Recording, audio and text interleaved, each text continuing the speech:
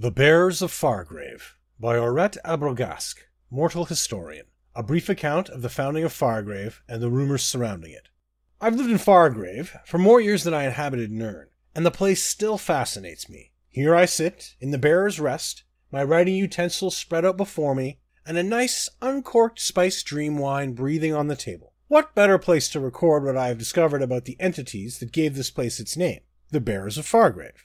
Any visitor or long-time resident to Fargrave knows what I'm talking about. Look up, and you can't help but notice the gargantuan skeletons that form a sort of protective boundary around Fargrave's central district. Now, these aren't animate skeletons, mind you.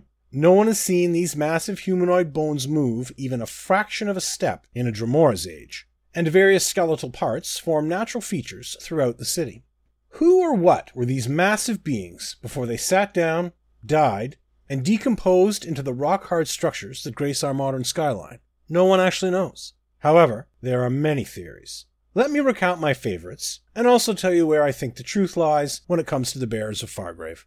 One popular theory among the mortals insists that Fargrave was once the domain of 4 rival Daedric princes that competed for complete sovereignty of the realm. Constantly locked in battle, they eventually destroyed each other simultaneously, and their bodies collapsed and eventually decomposed, leaving behind the 4 giant skeletons we see today. Over time, Daedra and mortals alike came to this realm without a prince, built the city between the skeletons, and created our wonderful slice of oblivion. Of course, any Daedra you meet will scoff at the very notion of competing princes occupying the same realm.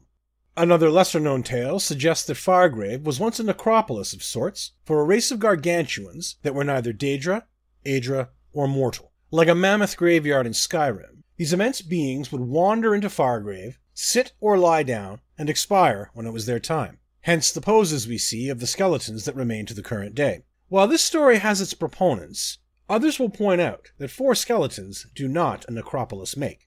My favorite of the various stories calls our beloved gargantuans the Bearers of Fargrave. This version insists that before Fargrave settled into this exact location in Oblivion, whatever that actually means, it was carried from place to place by the 4 bears. That's where the name the Celestial Palanquin derives from. That once in ages past, these great colossi hefted the city onto their shoulders, like the porters of some passenger conveyance, and moved it from one location to another. This went on for an eternity, establishing connections between the realms it visited that survive to this day in the form of permanent portals. What happened to our poor bearers?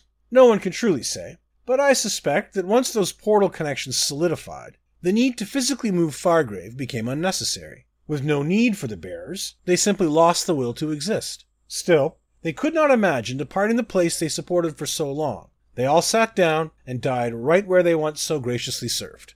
Some say they were slaves, compelled to carry Fargrave for some unremembered masters.